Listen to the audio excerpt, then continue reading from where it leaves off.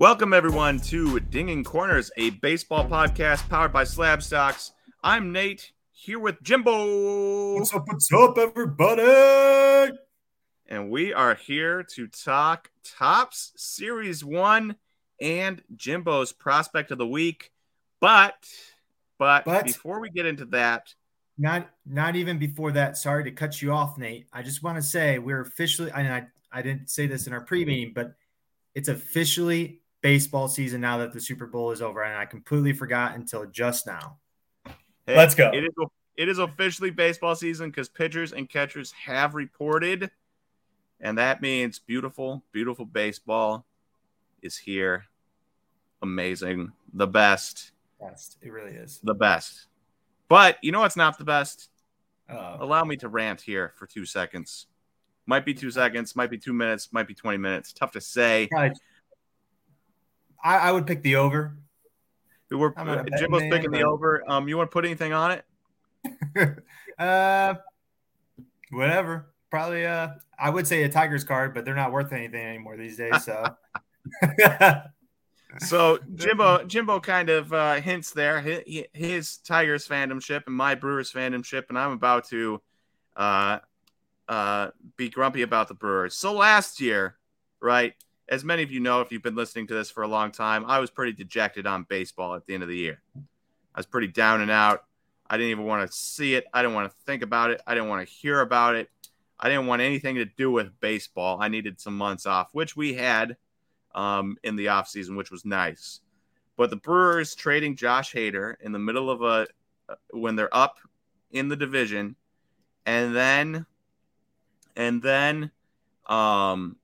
losing, missing the playoffs, everything, that was the worst. That was the absolute worst. And I know Josh Hader didn't have great stats, but it affected the rest of the team. And they were too stupid to realize that trading one of somebody's buddy away is going to affect the team. And then they go out this offseason, and it's super frustrating. It was super frustrating. And it really destroyed my love of baseball last year. Oh. And then they go out in the offseason. I have a couple months to completely forget about the Brewers.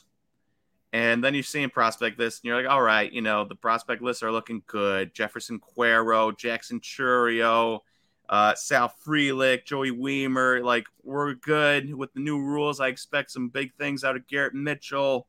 So, it's exciting. It's exciting. And then the Brewers don't sign any free agents. Legitimately, they signed Wade Miley to a $4.5 million deal, and that was their free agent spending, which I shouldn't complain to Jimbo because the Tigers had one of the worst offenses in baseball last year, if not the worst, one of the worst I've seen, and they spent no money on offense.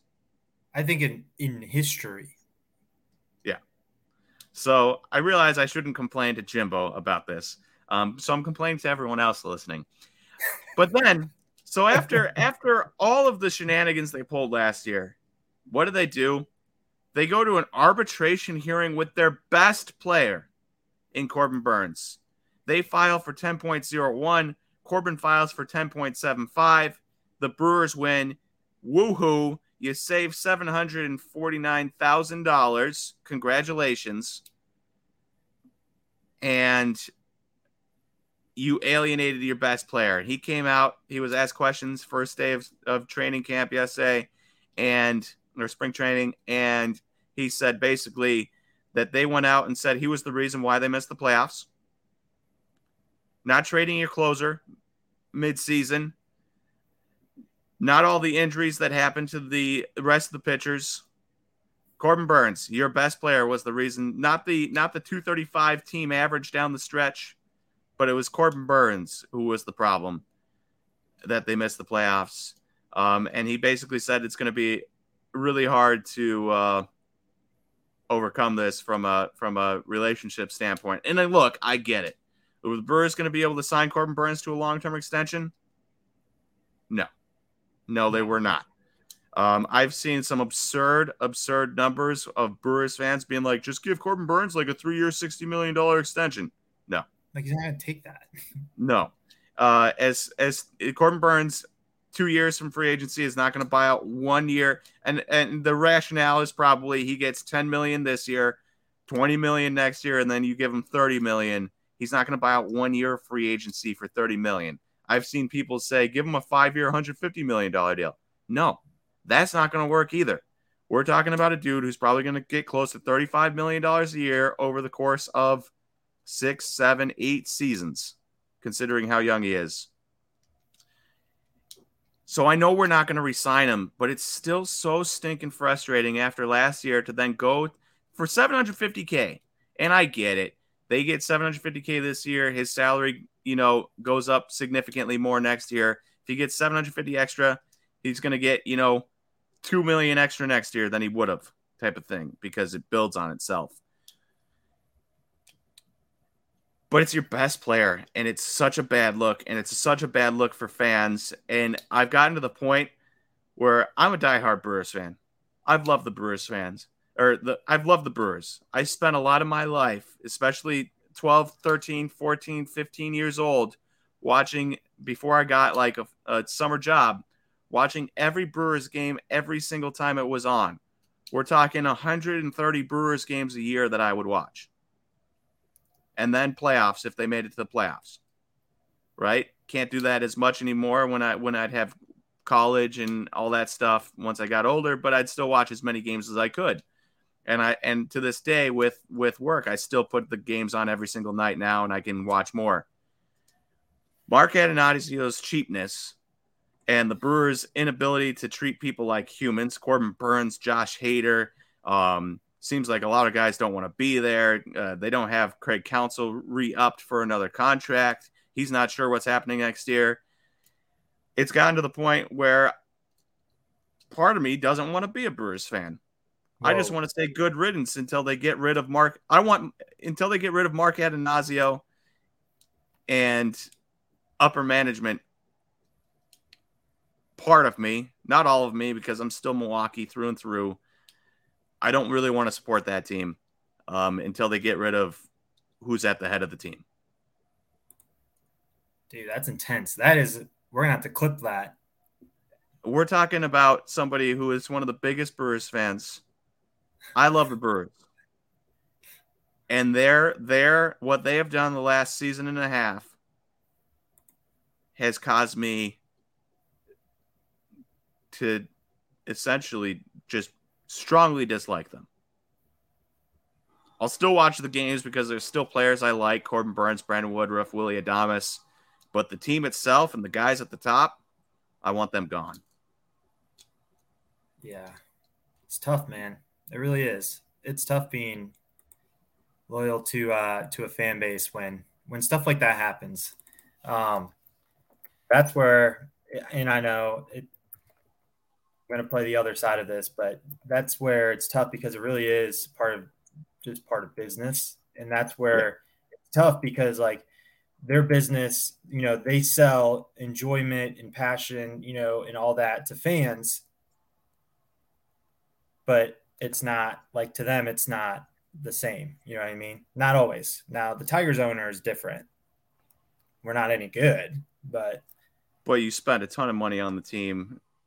Yeah, Ilitch, like the original owner of Ilitch, before he passed away, he goes, I want to make sure Miggy retires as a Tiger. He goes, he basically knew he was going to overpay him and he wasn't going to get his money for an extension that he signed. Like he really should have.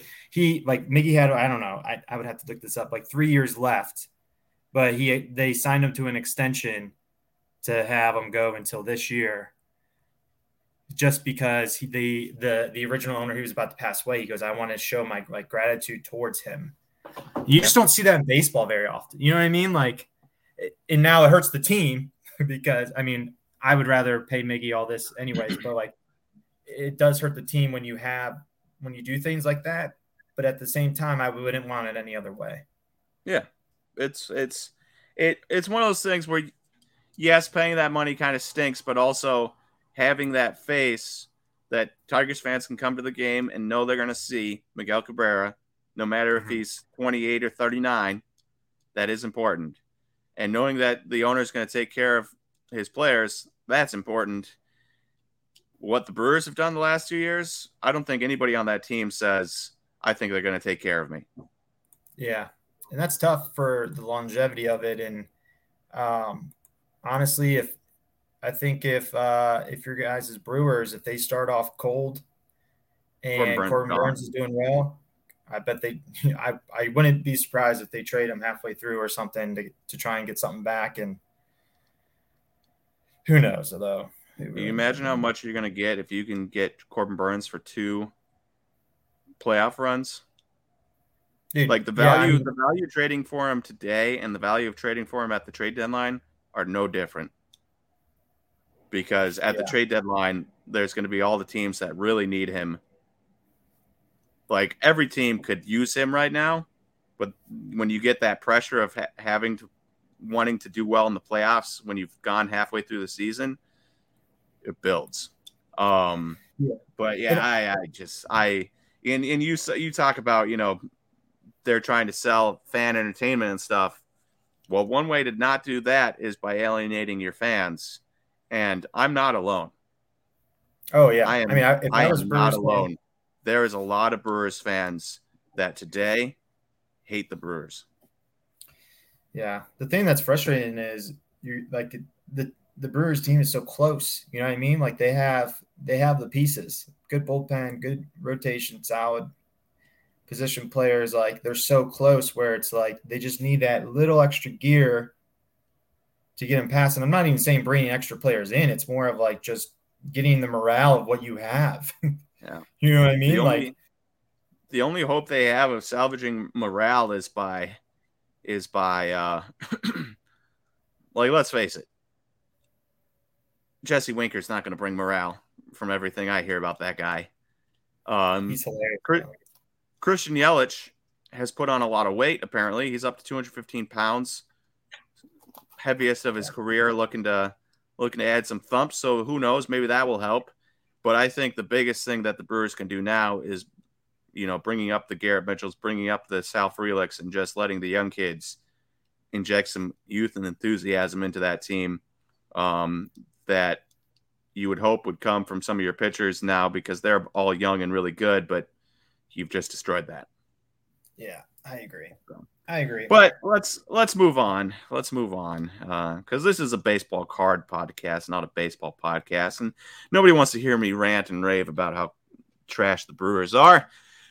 So we will move on to the 2023 Topps Series 1 review. Just came out. Jimbo got to see a lot of it ripped, which is very cool and will be a helpful antidote to this podcast. But before we get into that, let's break down the parallels real quick. So, number one, I'm sure you've all seen the design. Kind of looks like a video game with the head in the corner. It's been divisive between people. And personally, I like it. Jimbo, do you like the design this year or no? I like it. And there'll always be people that like it and dislike it. That's just the name of the game. But I like it for what it is. And I think it's a great product looking this year, especially the Sweet. inserts. Good. That's good to know. Because you get a lot of inserts in like retail and stuff, and the better the looking inserts, the better you feel about ripping retail, in my experience.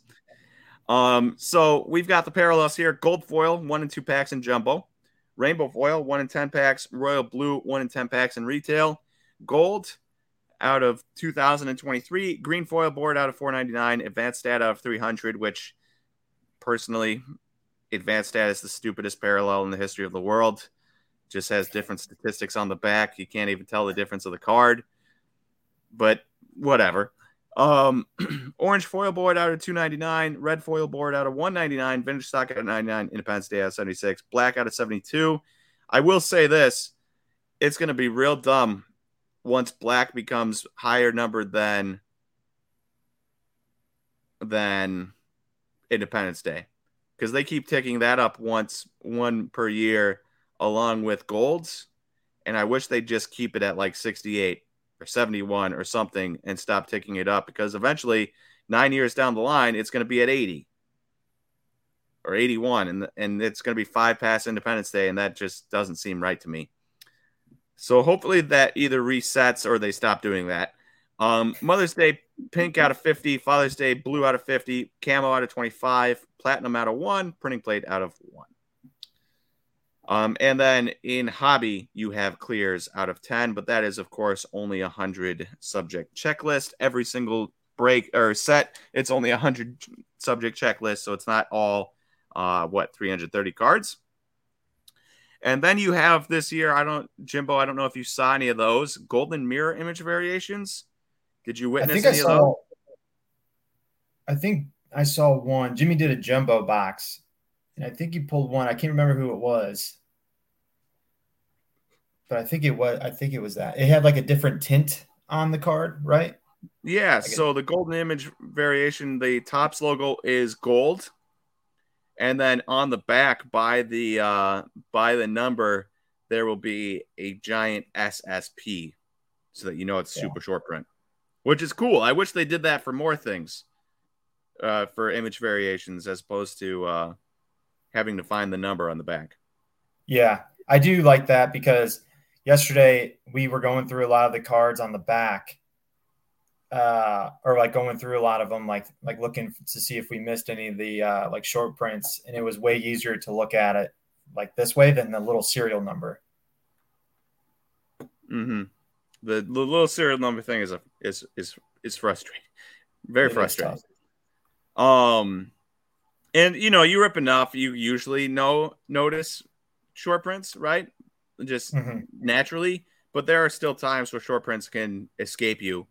In stuff like this. And so it would be nice if they just had it marked like they do the golden mirror image variations.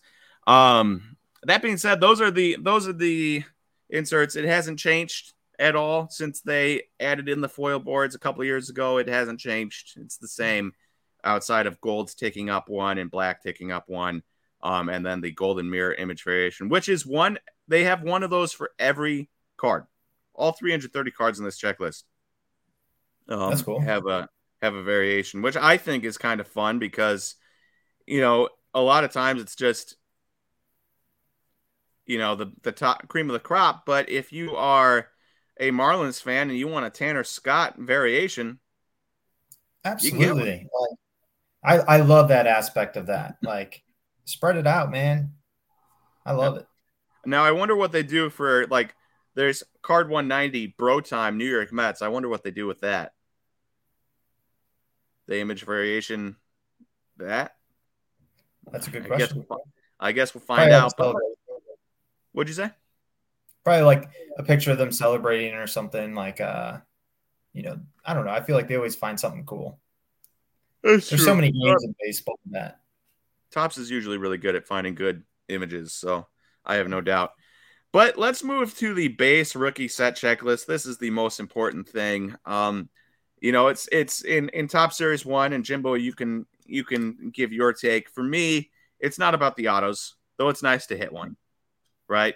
It's not about the jersey cards or the back cards, relic cards, whatever, or the commemorative patch cards. It is about the parallels of the rookies. And so, you agree? Absolutely. Yeah. Oh, 1,000%. And I actually was telling this to someone 2 days ago in the shop. Yeah. Like, hitting an auto is nice, don't get me wrong, but most of the time it's like I'm hitting a Joe Musgrove Padres auto. Cool. Might be able to sell it for $5 to $10. Not really that important, right? Mm-hmm. Hitting a rookie auto is hard, especially when the checklist is 330 names long. So then you're just going for parallels of rookies. And we'll run through the names. I'm just gonna blow through these names. So everyone, put your listening ears on. Michael Grove, Nolan Gorman, Riley Green, Zach Thompson, Josh Smith, Brian Servan, Matthew Liberatore, Jermaine Palacios, Ivan Herrera, Travis Swaggerty, which I do not remember Travis Swaggerty getting called up last year. I was shocked by that. Caleb Killian, Josh Winkowiski, Ethan Small, shout out, Brewers, Brett Brady, Corey Lee, Tristan Casas, Oswald Peraza, Jonah Bride, Brandon Hughes, Hunter Brown, Oscar Gonzalez, Shea Langlers, Nolan Jones, Buddy Kennedy, Marcus Wilson, Lennon Sosa, Jonathan Aranda, Kyle Stowers, Miguel Vargas, Jeter Downs, Michael Massey, Gabriel Moreno, Cody Clemens, Nick Prado, Brian Bello, Davis Martin, JJ Bleday, Gunnar Henderson, Derek Hall, Graham Ashcraft, Michael Harris the second. I thought it was Michael Harris the third. My bad. Iover Peguero, Evan Lee, Adley Rushman, Max Castillo, Mark Apple, which is funny because he finally has a rookie card after being picked number 1 like 10 years ago. Steele Walker, Vaughn Grissom, David McKinnon, David Villar, Ezekiel Duran, Vinny Pasquantino, Christopher Morel, Cal Mitchell, Gerard Encarnacion, Cade Cavalli. That is the entirety of the 56 name rookie checklist. A lot of names there, but the thing that stood out to me, Jimbo, was while there isn't necessarily the Julio Rodriguez and Wander Franco tip top of the iceberg, and mainly because like Adley is from a prospect pedigree standpoint, Adley is just as good as them. But from like a value standpoint on a baseball field, he's just as good as them. Mm-hmm. The issue is he's a catcher, so that upside is taken down a notch. But you look through this, I mean, we're talking Nolan Gorman, top 100 prospect. Riley Green, top 100 prospect. Matthew Liberatore, pitcher, but top 100 prospect. Brett Beatty, top 100 prospect. Oswald Peraza, top 100 prospect. Shea Langlers, former top 100 prospect. Nolan Jones, former top 100 prospect. Miguel Vargas, top 100 prospect. Gabriel Moreno, top 100 prospect. Brian Bello, pitcher, yes, but former top 100 prospect. JJ Bleday, former top 100 prospect, now A. Gunnar Henderson, obviously top 100 prospect, not to mention number 1 prospect. It's funny that they have Adley Rutschman and Gunnar Henderson on here, who are both former top number 1 prospects, despite the fact that they're in the same rookie set. Well, and Riley Green. And Riley Green was first overall or first. I forgot about that.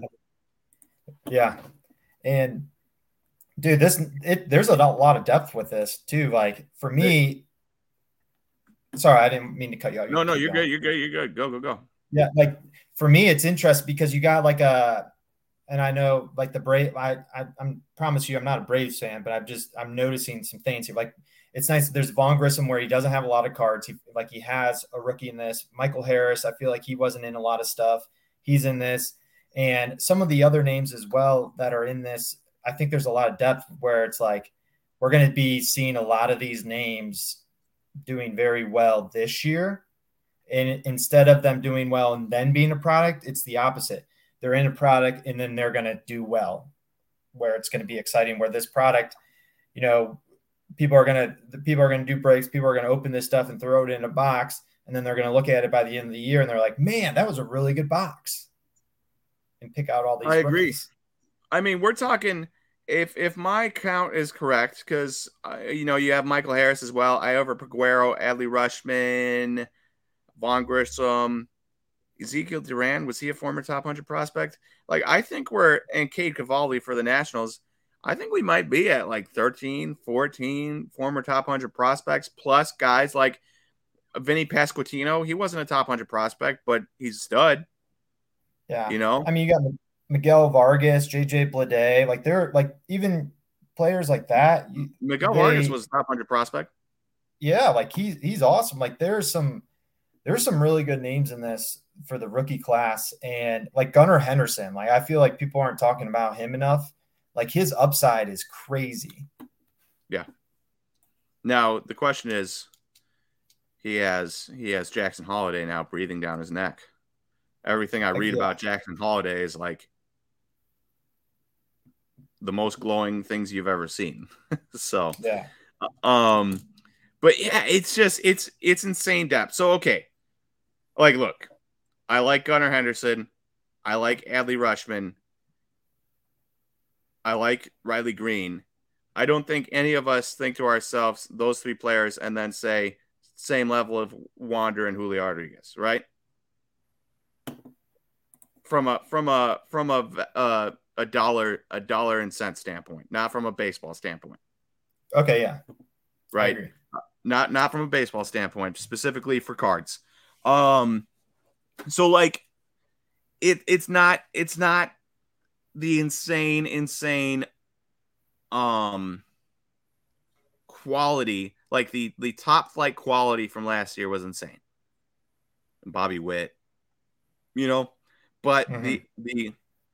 the second tier quality, I will say, I'll call it second tier quality, and the quality depth of this checklist is bonkers.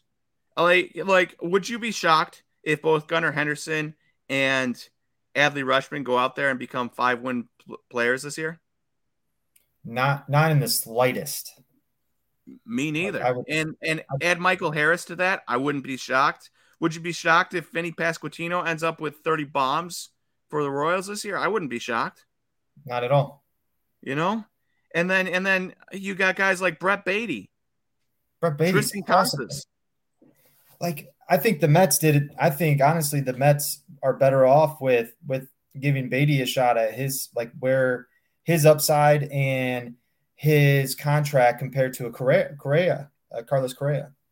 Honestly, Yeah, I was saying this in the shop yesterday. I'm like, I think Brett Beatty is a sleeper in this because there's just so many names now that some of these guys are getting slept on. yeah, easy. They're easily getting slept on. I mean, who's hoping for Nolan Gorman with the other names out there? I forgot about him. You know, now obviously Nolan Gorman, he was potentially offered in a trade. I forget what the trade was. We talked about it a while ago, but there was an offer out there. Um, and the I think it was the A's declined it. I think was it was it the I have no idea. was it the catcher they traded? Why can't I think of his name? The catcher they traded to the Braves. Oh, Sean Murphy? Sean Murphy. I think in the Sean Murphy deal they offered Nolan Gorman and somebody else, and they turned it and Dylan Carlson, and Really? they turned it down. Um, and I find took that hard to. the other deal they got, and so it's like now obviously that's the A's, and they're questionable at best on what they're trying to do. Um, but like if all of a sudden Nolan Gorman is getting turned down, that's a little bit concerning. That being said, there's still huge upside there, and they're not talked about. Hunter Brown. Hunter True. Brown looks like the next Justin Verlander from mechanics standpoint. And like, Mhm. what if he does become the next Justin Verlander, and we fast forward 13 years, and you could have got his cards dirt cheap, and then they turn into what Verlander and Max Scherzer cards have turned into? You know, like it's just absurdly it's an absurd checklist from Oscar Gonzalez. We didn't cover Oscar Gonzalez for the Guardians, but there's upside there. Dude, Big home run in the playoffs last year. he was extremely underrated last year. People weren't talking about him or Stephen Kwan Yeah. enough. I mean, let's take a quick peek at Oscar Gonzalez's. He was worth 2.1 wins above replacement. I know 2 wins above replacement has its fallacies, but 2.1 wins above replacement and 362 at bats last year.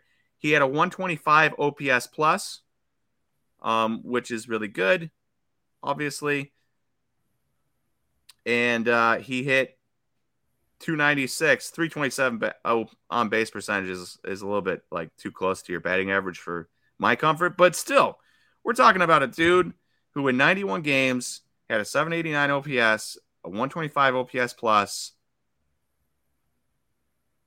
and he's an afterthought on this list. Same with a Yeah, guy like Iover Peguero, former top 100 prospect, but an afterthought. yeah, I agree. He's got a lot of talent. I do. So one thing that I do love about this set as well are the inserts. Like there's this the Ace set with like the playing cards. You know, the Yep, Ace. those are sick. Those are sick. Dude, they feel different too. They're like made out of something different. Like I love those. I think those look very sharp. I saw celebrity card breaks, the ones that have Blaze Jordan as their co-owner. Mm-hmm. They did series one rips in the one day, and they hit a Pedro Martinez auto of that card number to 10. Oh, I didn't know there was all that's really cool. See, like I love stuff like that. I think they're just well designed, well made, and um, it's cool to get cool like to have inserts like that. Yeah, I gotta find the I'm trying to find the autograph. Do you know what the insert set is called? I think it's All just something aces. with All aces. I get it. yeah. 18 cards, serial number 25 or less. So it's just pitchers. Alex Manoa, Alex Manoa, Aaron Nola. That Say that 5 times fast. Bob Gibson, Corbin Burns, Carlos Rodon, Dylan Cease, Greg Maddux, Joe Musgrove, Julio Urias, Luis Castillo, Nolan Ryan, Pedro Martinez, Randy Johnson, Shane Bieber, Sonny Gray, Shane McClanahan, Shohei Ohtani, Steven Strasburg. That's sick. That's a sick Yeah, list of pitchers. I like And it. number 25 or less is really cool. I might have to end up with the Corbin Burns one, even though he's going to be gone in half a year. Yeah, yeah, So, that's sad. but yeah, there. And I saw the refractor finish on those Aces cards. They're really cool. And then they have that Mhm. lumber card, The also lumber pretty one. cool. Did you see one of those? I'm trying to think of which one that is. It looks like a piece of wood. I Oh don't yeah, know how yeah, well. yeah. Yeah, I've seen. Yeah, those are cool. I like those. I thought that was pretty cool. Heavy lumber, you Yeah. know. I like- So I like those kind of burned in. It looks like the name of the player and the logo are burned into the card like a wood burning. So I thought that was cool. Just in general, don't need to cover too much more time on Top Series 1, I suppose. Yeah, Obviously Topps flagship is always great because it means baseball's right around the corner. true. And from a like this series 1 is much better than last year's series 1. That Yeah. last year's series 1 had Wander, had O'Neill Cruz. Bobby Outside of Witt. that, it's real bad. Was Bobby Witt Whereas in that one? no. He was okay. So Bobby Witt, their first paper cards are update. Oh, that's right. That's right. Yeah. So like this is series 1 this year is way better, way deeper, way more interesting names, and it's gotten to the point where like you go through that list and you see all those names. Would you be shocked if five of them, let's say five of them became all stars?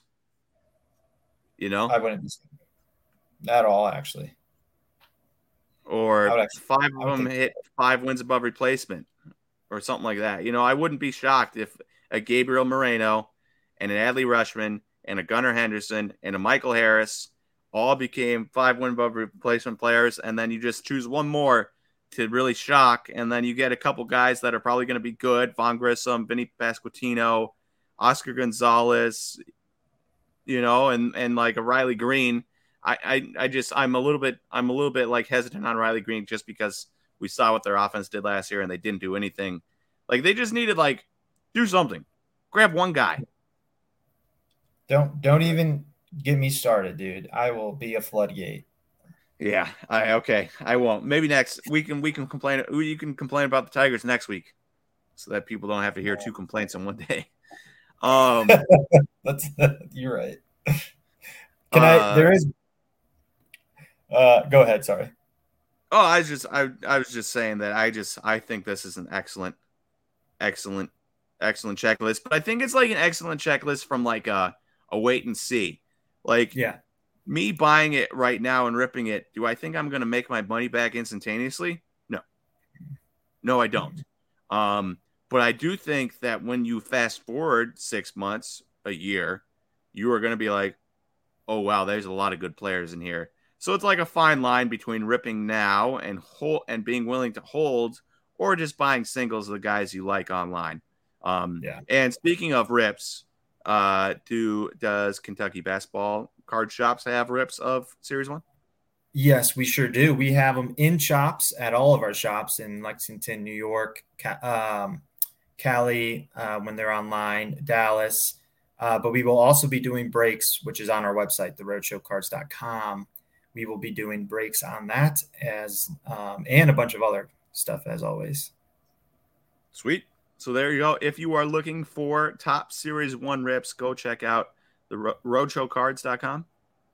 Absolutely. Roadshowcards.com. Or if you live in an area where there is a Roadshow shop, you can also go in there and check that out.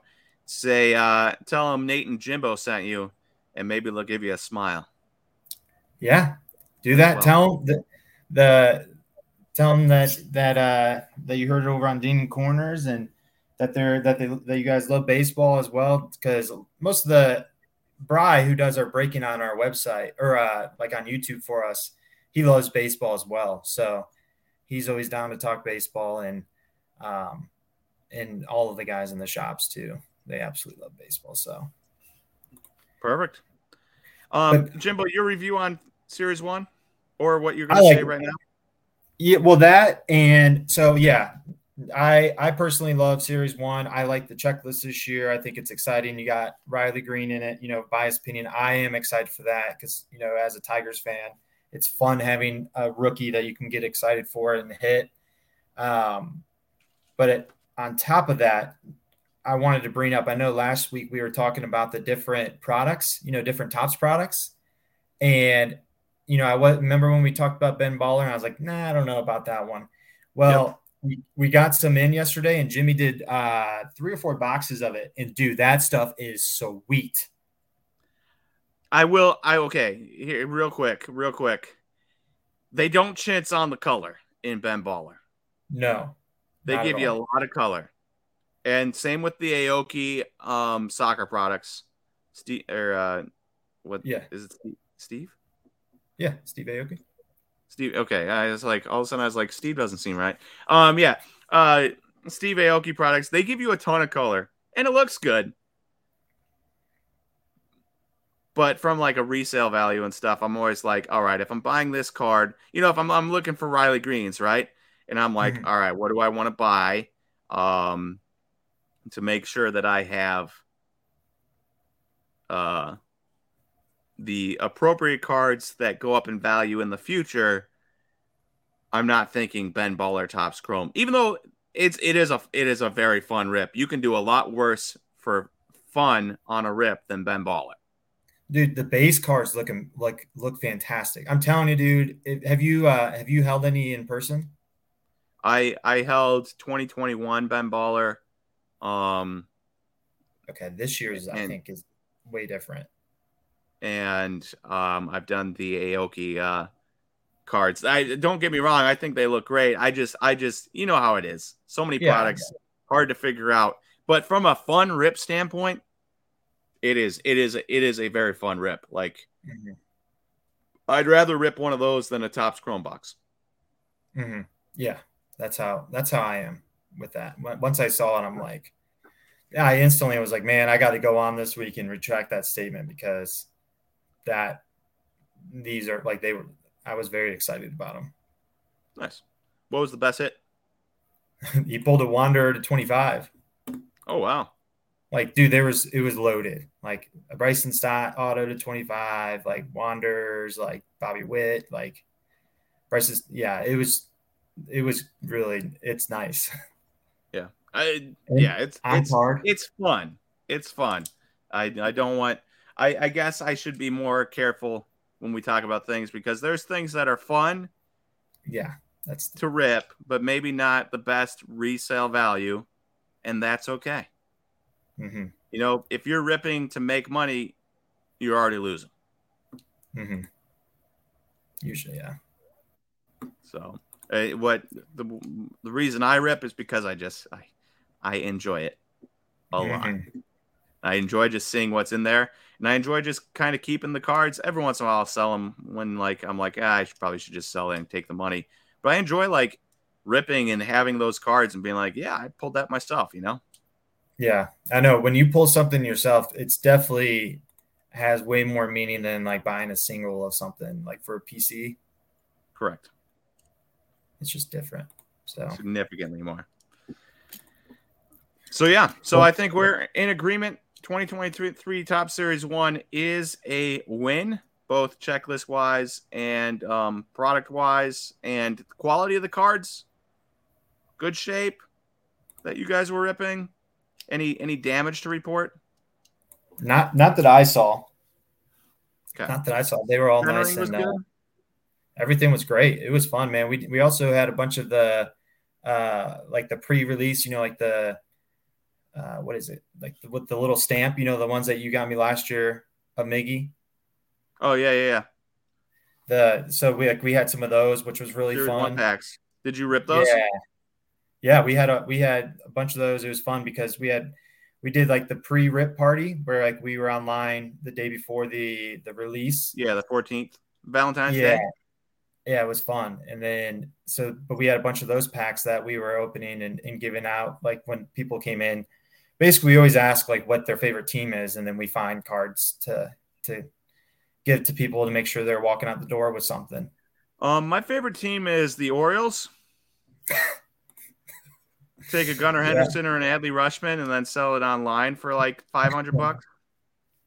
Yeah, that's true. So, but my one and only gold label from SGC is a Premier Party Pack card. I think that's so cool because it probably is that. I remember you telling me that that's probably the only single one out there that got a gold label. Yeah, dude, gold labels are impossibly hard. Yeah. But here's the thing: like people when they were there, like they didn't have sleeves. They didn't, take them home, like all that. So like you probably literally have the only one. It's true. That's cool. And yeah. Now of course Ashby is now out for a couple months with shoulder fatigue and all that good stuff, and it's like, can't go down that road again. Yeah, don't go down that road. Okay, but moving on. Let's move on from Series 1 and Brewers and Tigers talk. Let's go to Jimbo's prospect of the week, and we'll end it off with this.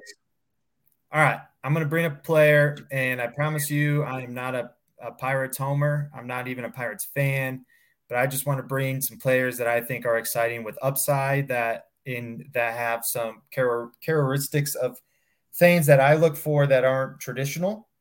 And that's why I'm going to bring up this kid. And his name is Lonnie White Jr. Ooh. And he is Pirates outfielder. And before you poo-poo on him, I will admit I've seen his name, but I've literally never looked him up. So this is fun. I know, but I know exactly where you're going. And I know exactly, like I've already in my head, I know what your thoughts are, which is fun though. Wait, you might not. Oh, I do. I know, Nate. I know you I would know you well enough now, and it's not a bad thing. It's not a bad thing. Okay, actually, I'm seeing that strikeout rate. You know exactly what I'm thinking. So you know exactly what I'm thinking right now. Nate. I know you well enough. We've been doing this for a while. Like we know each other. Where I know that's what makes this fun, picking players like this, because I know what you're thinking. I'm like, ooh, this would be fun to talk about because I know what Nate's gonna think. But anyways, okay, here's the actually, you know what? I'm gonna go with the negatives. Here's the negatives. Okay, you look at his stat line, 2021, he gets drafted. He's in the complex league. He plays 9 games, doesn't do too well. It's only 9 games, but he has 2 home runs and he hits .258 with a 42.4 strikeout percentage. But it was in 9 games. And then last year he played in only 2 games. He's 19 years old in complex because he had a little bit of elbow soreness and then a hamstring little issue there. So he played only in 2 games, but he had a home run in one of them, 3 ribbies, 42.9 strikeout percentage. But remember, it was 2 games. Yeah. We're talking about a grand total. These strikeout percentages, real quick, we're talking about a grand total of 40 career plate appearances. Exactly. So, that's why. But that's why I like to find kids like this, because if someone has their card and they look only at their stats, they're like, oof, scary, right? Mm-hmm. But it doesn't tell the entire story. So, let's go back from the very beginning. So he was a college bat a high school bat out of the draft. and young kid, super athletic, had a scholarship to Penn State.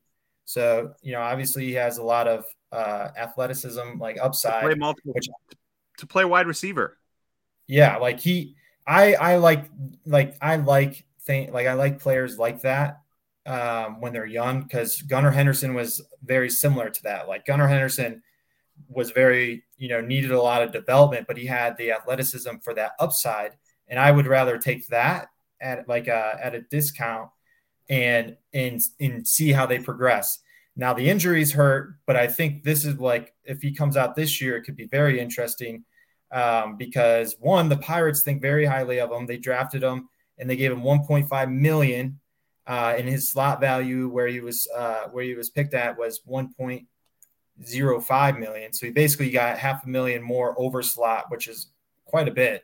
Significant. And he's got the power, he's got the speed, he's got the frame, he's got, he can hit. Can I just say that you undervalued what his speed ranking is there when you said got the speed? They give him a 70 out of 80 on the speed scale. He's got the speed, and then he's got more speed and more speed on top of that. Yeah, he's fast. Yeah. So that also means, like, okay, with that, he has the upside of, playing center or, playing like in center field where, usually card values do a little bit better when they're playing in center field on top of hitting well. And that helps the WAR, helps your stats and a lot of that stuff. And overall, I think there's upside with a kid like this. Like if you find 5 kids like this, usually if you buy, cards of all 5 of them and make your own little hedge fund of prospects in this boat, like you're usually going to do pretty well, I feel like. Obviously, he's one that you have to monitor, like where he's got to come out and have a pretty solid year this year because he hasn't done anything, obviously, the last, the year he was drafted and then last year with the injuries. So like the timetable is slowing down. But with that slowing down, also there is a discount with that, because if this kid was drafted today, his cards would be a totally different story on value wise. So this is interesting. I like this, and I love that you brought this guy up because on one hand, you have obviously all the athleticism in the world, going to be a wide receiver and a center fielder. That's insane athleticism, and I love to bet on athleticism. On the other hand, you have high schoolers who just focus on baseball and don't focus on 2 sports, and they're miles ahead of Lonnie White Jr. when they get drafted. Mm-hmm. And so then you need Lonnie White to catch up and bet on that athleticism to be able to catch up to his peers, which then missing a season at 19 is a major issue because he completely lost an entire season of trying to catch up to his peers because of playing 2 sports. Now, that being said,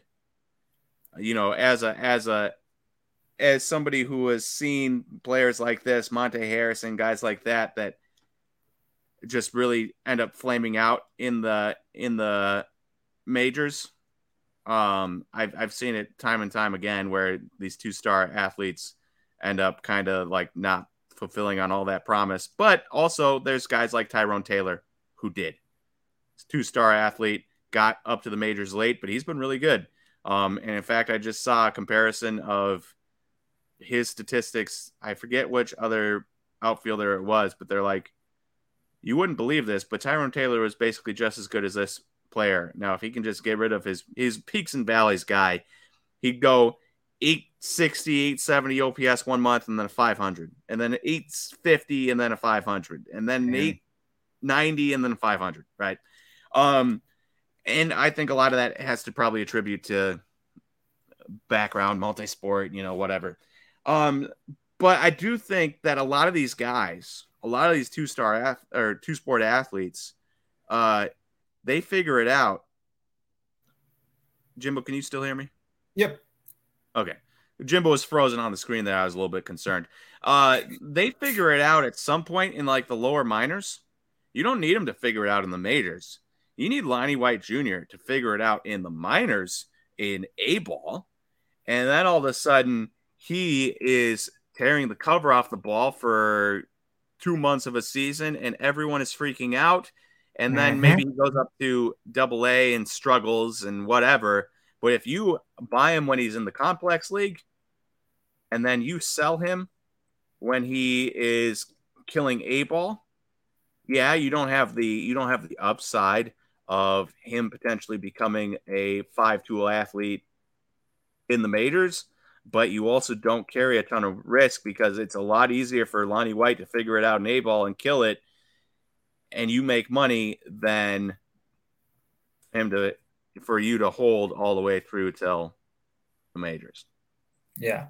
And he's one of those kids where it's like, if he comes out and he destroys A ball, like if I would be like, I would look into selling, potentially where if you get in early enough and then take the risk out of it, because there's so many kids like this, you can just buy into the next. But I'm telling you, like Gunnar Henderson, I remember like he like there's so many players like this that are in the same boat. And honestly, with last year with the injuries, I'm kind of curious because a kid like that, it almost slows them down where the athleticism is there, but the mental part is where it's not fully there, where if he's sitting there every day with the coaches and just sitting there and asking questions and watching plays a lot film more. Yeah, like doing charting, like just the little stuff that where when he goes on the field, he doesn't have to think. I've read about guys that get injured and they can't swing a bat, so they just stand in the batter's box and just track pitches with their eyes. Yeah. And then they come back and they're excellent at it. Yeah. Now obviously it's case by case, but yeah, I like the bet. You know what I mean? It's like I would rather see if if this kid has some, the potential than maybe someone else. And we're talking prices here. Bowman Chrome Purple Auto PSA 9 was the last auto that sold for $36 on the 15th. Same day, a base auto PSA 9 sold for $25. Same day, an Aqua Lava auto number to $199 sold for $37. Blue Wave sold for $52. So, like, you could buy one decently nicer card and not break the bank whatsoever. Yeah. So like there's it's decent enough prices out there where you can buy into Lonnie. Say you set $100 budget, you can probably get your hands on 4 autos of Lonnie White for $100. Yes, sir. I like how you said literally there was a gold shimmer auto PSA 9 sold for $100.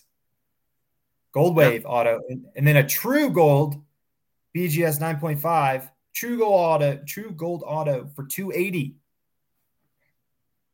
Yeah. Now therein lies the difference between you and me, where you're like, all right, I'll buy that true gold, $280, where I'm like a little bit too much of a risk for me to want to drop $280 on this guy for one card. I'd rather like divvy it up, $100, keep it small, divvy it up amongst 4 different cards, and then if he pops off but you want to hold a couple, 1 or 2, you can sell a couple, make your money back, and see what happens. You buy one $280 Lonnie White and he fails. Yeah, but also I don't know. I like gold. Like when Bowman, I'm after the golds, oranges and reds. Yeah, because at the end of the day, those are very hard to get. And those are what people want. And you can kind of set your own price because with collector, like for instance, last year I wanted Vaughn Grissom very bad, and it was very hard to find golds and oranges because people were hoarding them. Mm-hmm. And that's what I feel like Bowman collectors do. So like when a player does well, like you can set your own price. Like if I were to buy that at $280, I'm instantly setting it at $650. Where like if he does anything, yeah, like I don't know. Yeah, I get what you're saying. I get what you're saying. Yeah. What? I understand what you're saying. It's just for me, like, and this is our difference difference in mentality around it is that like you like the golds, you like the reds, you like the oranges. You're willing to take on the risk of Lonnie White failing for the significant upside that a gold provides. Right? You know, the upside of a gold BGS 9.5 auto for 280 compared to spending $280 on Raws, that's significant. Yeah. That being said, for me, it's like I look at Lonnie White and I say, all right, there's a lot of interesting pieces here, but there's also a absurd amount of risk. Like an absurd amount of risk. For sure. If we're talking, you know, you could either for 280 you could buy, say, a Jackson Holiday base auto right now, and that's like buying a Toyota Camry that is functional and running, or you could buy Lonnie White that is for 280, and that's like you got the body of a car, but you don't have all the pieces in it yet, but once it's done, it could be significantly better than that Camry, or you could never finish off the car, right? And then you just wasted that money. Yeah. Does that make sense? Not really, but I could kind of see where you're going at. The way I'm thinking is, okay, let's say a true gold auto at 280, let's say he gets hurt again this year, 3 years in a row. Like there's a chance for me to even sell that auto again at this time next year for 200, because a Pirates collector might say, hey, at 200, you know, there's still potential in them. Right. So like for me, I feel like it's easier to move that. And it's only one card rather than the volume, because with volume now it's different. If you have like a shop or something, like if you have people coming in, that's one thing. But with fees, like if you're just a collector and you're selling on these different platforms, there's fees that are usually, tougher per card when they're lower. But then also I look at it as a whole. Like, okay, if there's 10 players like a Lonnie White and I buy, 10 of their golds, like one of each player at 280, I'm just under $3,000, but I have 10 true gold autos of players with very high upside. Like if you look at like a Bobby Witt or like someone, not like a Gunnar Henderson, like if you look at a true gold auto of him, like you only really need one or two of those players to pop off. And you cover the cost of everything else. In your gold. You see how the little play on words there? I didn't even mean to do that. Oh, Gunnar Henderson, 2019. Oh man. So Gunnar Henderson's last gold auto sold January 23rd, 2023 for $5,400. Boom. His first gold auto, Gold Wave Raw, sold $136. True Gold sold $311. Those are the first ones. And we're talking those are the first ones. So the prices go down from there. Number 37 of 50, March 2nd, $265. So yeah, the idea here is you spent $265 on Gunnar Henderson. You get a BGS 9.5 at that time for like $15. You hold on to it for a few years, and all of a sudden you sell it for 3 years, and then you sell it for $5,000. So I get and then you buy, you just spent $2,000 on 10 kids or $3,000 on 10 kids at $280 a piece. You literally have one of those guys become a top prospect, and you cover the cost of everything else. Mm-hmm. And I'm not saying buy like totally random players, but it's like if you put your research in kids like this with the upside, like that's kind of how I like to think when it comes to prospecting. Yeah. And he has a nice floor with speed and defense and power. But I have also found that there's a lot of risk in that, because nice floors don't mean you're going to become major league players if you don't have a good eye at the plate and you don't make good contact. Absolutely. More important than anything in baseball, good eye at the plate, good contact. everything else will fall into place. If you have those two things, they will find a position for you, even if you're not good at defense.